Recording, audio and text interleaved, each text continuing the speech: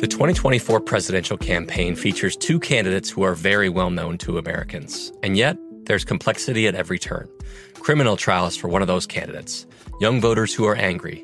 The Campaign Moment podcast from the Washington Post gives you what matters. I'm Aaron Blake, and I'm covering my 10th election cycle. My colleagues and I have insights that you won't find anywhere else. So follow the Campaign Moment right now, wherever you're listening.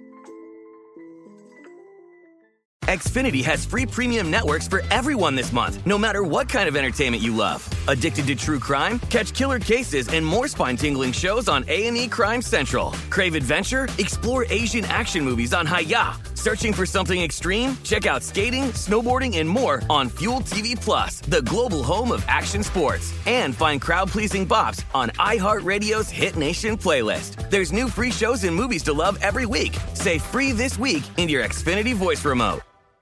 Looking to step up your Mother's Day flowers? The Home Depot has an idea. Let Mom's green thumb do some digging with colorful flowers, pots, and premium soils to bring out the most in her patios, walkways, and gardens. Right now, get Vigoro potting soil, just $8.97 for strong, healthy, vibrant plants indoors and outside.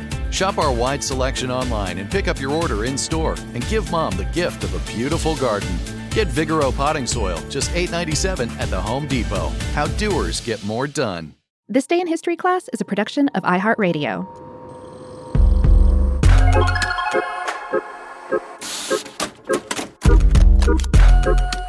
Hello and welcome to This Day in History class, a show that discovers something new about history every day of the week. I'm Gabe Luzier, and today we're talking about the origins of the U.S. Postal Service, an institution that's been delivering mail to Americans even before the U.S. became a country.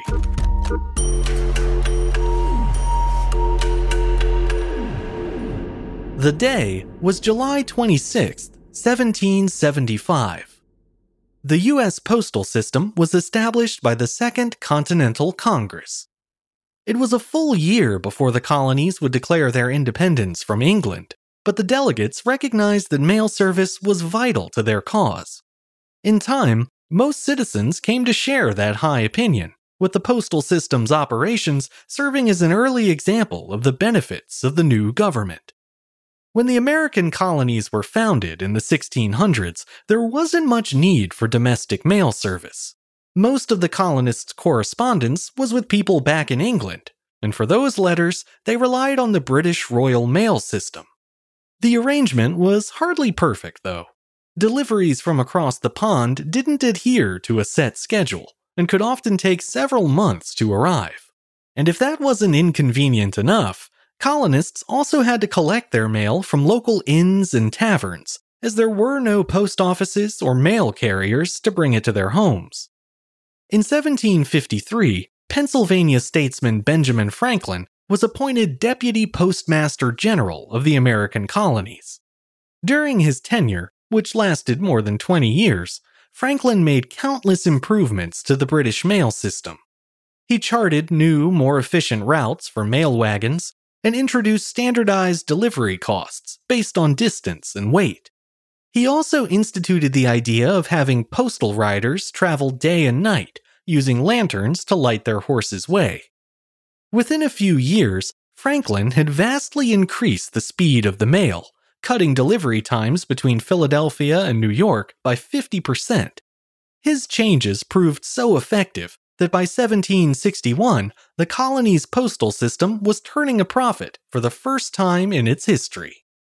Ben Franklin was clearly the right man for the job, but as the colonies moved toward independence, the British Crown began to have serious doubts about his allegiance.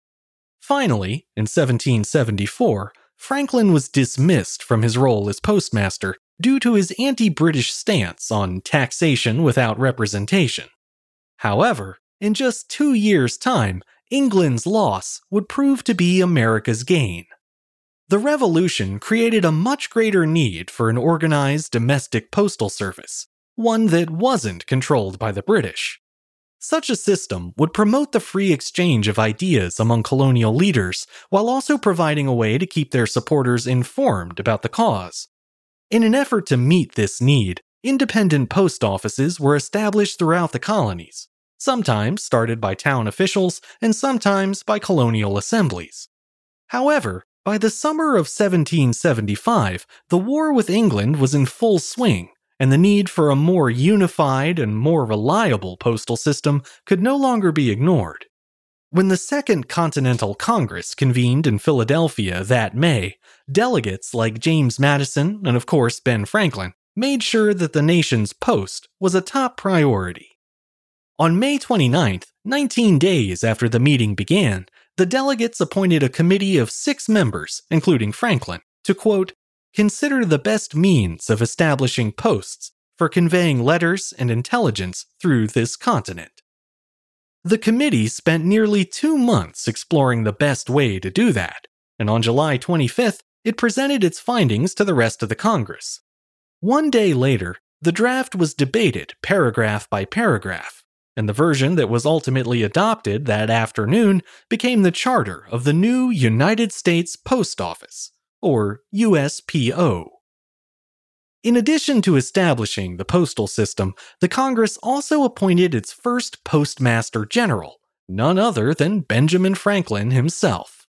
His years of experience with mail service in the colonies made him an obvious choice, but Franklin's appointment also came with the added benefit of annoying the British by essentially using one of the Crown's former agents against it. Once again, Franklin proved to be a smart hire, going on to establish new routes between Florida and Maine, as well as regular service between the US and Britain. He only served as postmaster for a little over a year, at which point he was sent to France as a diplomat. But his contributions during that short time were enough to earn him the honor of being pictured on the country's first general issue postage stamp, which went on sale in New York City in 1847. Benjamin Franklin was succeeded as Postmaster General first by businessman Richard Bache in 1776, and then by publisher Ebenezer Hazard in 1782. 7 years after that, President George Washington appointed former Congressman Samuel Osgood as the first Postmaster General under the new U.S. Constitution. By that point, there were approximately 75 post offices across the country, with the promise of many more to come. I'm Gabe Luzier, and hopefully, you now know a little more about history today than you did yesterday. You can learn even more about history by following us on Twitter, Facebook, and Instagram at TDIHC Show. You can also rate and review the show on Apple Podcasts, or you can get in touch directly by writing to thisday@iheartmedia.com. Thanks to Chandler Mays for producing the show, and thanks to you for listening. I'll see you back here again tomorrow for another day in history class.